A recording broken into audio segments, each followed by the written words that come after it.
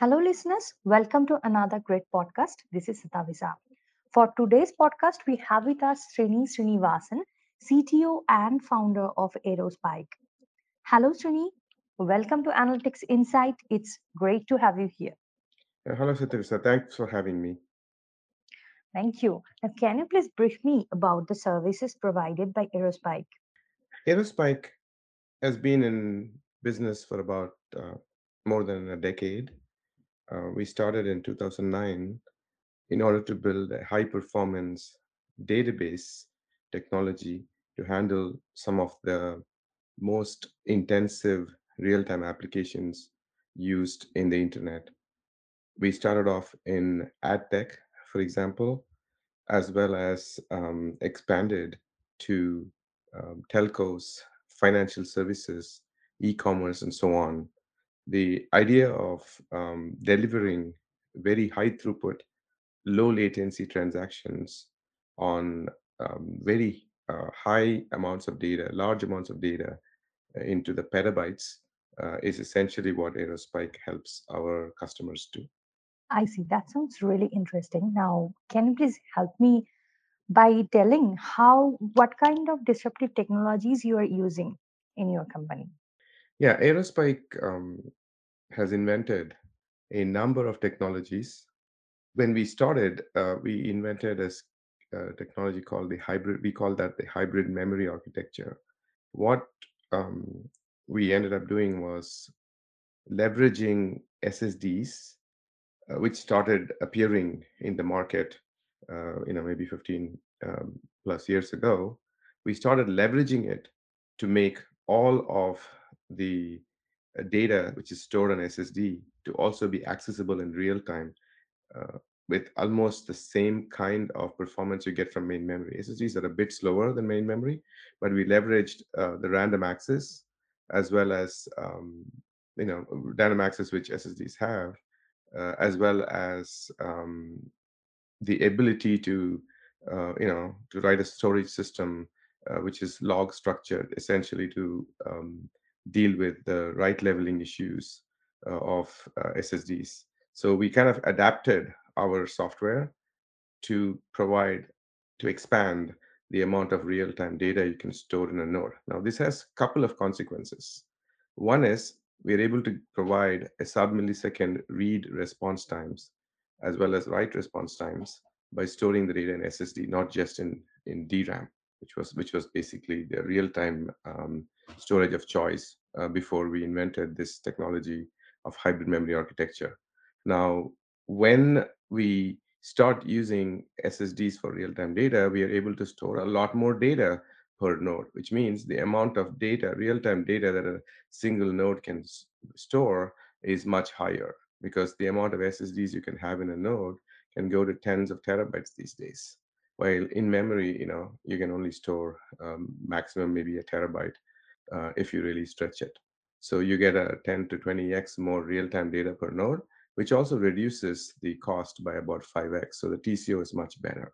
So larger and larger applications, which use a lot of data in real time, can deliver these millions of transactions per second on with very high uptime on smaller cluster sizes, for example. Amazing. Now, if we go a little farther into the discussion of hybrid memory architecture, how would you like to scale its performance rates? Yeah. The way we think about it is Aerospike has worked really hard, not just using the storage architecture, but also in leveraging various technologies on the networking side, as well as the ability to use the processors, run on multi-core processors, NUMA pinning, and various other techniques which are used in software by using multiple threads and multiple sockets on the node and so on. And the end result is we are able to use all of the hardware in a node to scale up. Now, once we scale up, we are then able to put together multiple nodes together in a scale out network architecture. So you end up having clusters that can handle a lot of throughput and um, providing low response times, but also are able to handle, you know, anywhere from a few terabytes of data to over a petabyte. And all of this is for real-time access. Well, thanks, Srini, for explaining that so well to me. Now, I'm a little curious about what is your opinion on the growth of web scale applications in India? That's actually a great question. It's good that you should ask that because when Aerospike started, we started with a team based in Silicon Valley in the US, in Mountain View. And also in the early days, even over 10 years ago, we set up also a team in Bangalore. As a result of which, we have been uh, an integral part of the growth in the internet market in India in terms of web scale applications. We started working with some of the earliest companies that were founded in India. These were companies like InMobi, Snapdeal, and so on. They were founded a long time ago, and then since then we have seen the growth of the internet, and all about the way the telco market has grown, with Reliance Jio entering the market a few years ago, and Airtel, and others, and they're all consolidating, but there are now three large um, telco providers there with a lot more users than existed 10 years ago. And this particular journey has repeated itself, with Flipkart and Amazon in India expanding, as well as other companies in various places like Big Basket, for example, and various other, like Ola. All of the growth that you see on the internet and in India is on par with what is happening in the rest of the world. And more importantly, the scale of India is enormous. So it is probably the growth has been, I would say, higher than in many other places because there's still a lot more um, growth to come in India. So we've been part of that for over 10 years now. Well, that sounds great. Now, how do you think the hiring percentage of the developer community is growing in India?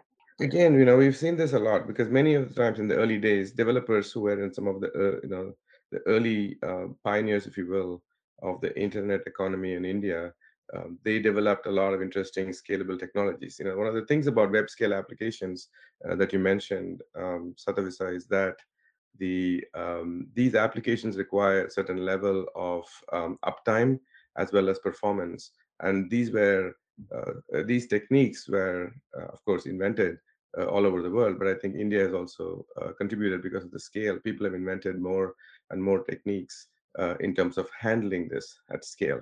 Now, these developers who do that ended up moving to other companies. So as the internet and the web scale application development continued to kind of evolve and grow rapidly in India over the last decade, what we have seen is these developers in the early companies have become leaders, and they have grown and they have moved to other companies, and there is a big, a community of developers who know how to build these at scale applications for the consumers to use them.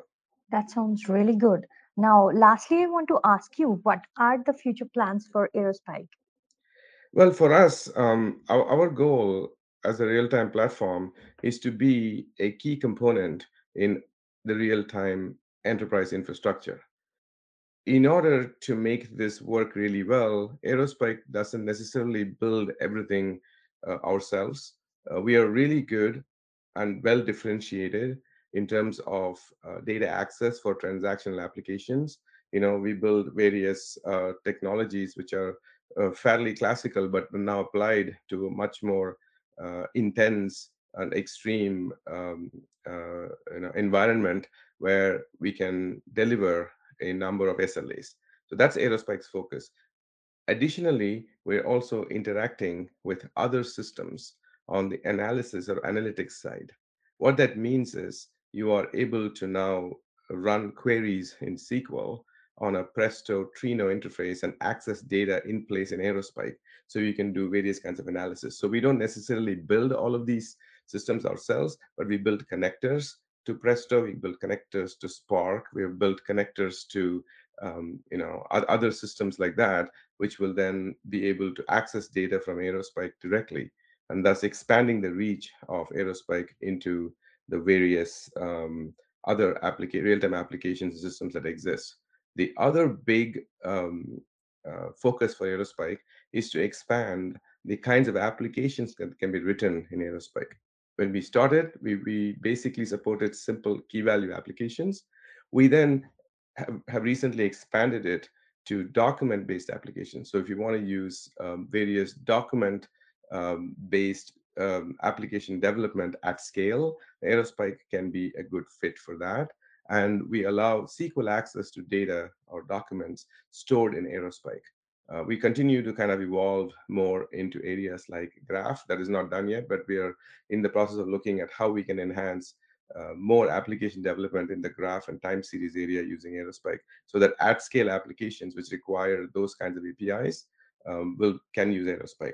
And this is something which is going to be attractive to the developers that we spoke about earlier, because when developers want to build an application, they're really interested in certain models, data models like graph or document, which they would like to immediately use. So it makes it very easy to build those apps. And then Aerospike can take care of the scaling of these apps to the web scale applications that we talked about. Srini, that sounds amazing. I'm sure this is definitely going to help all of our listeners too. Thank you for joining us today. It's been a pleasure talking to you. Thank you, Satavisa. It's been a pleasure to be here. Thank you.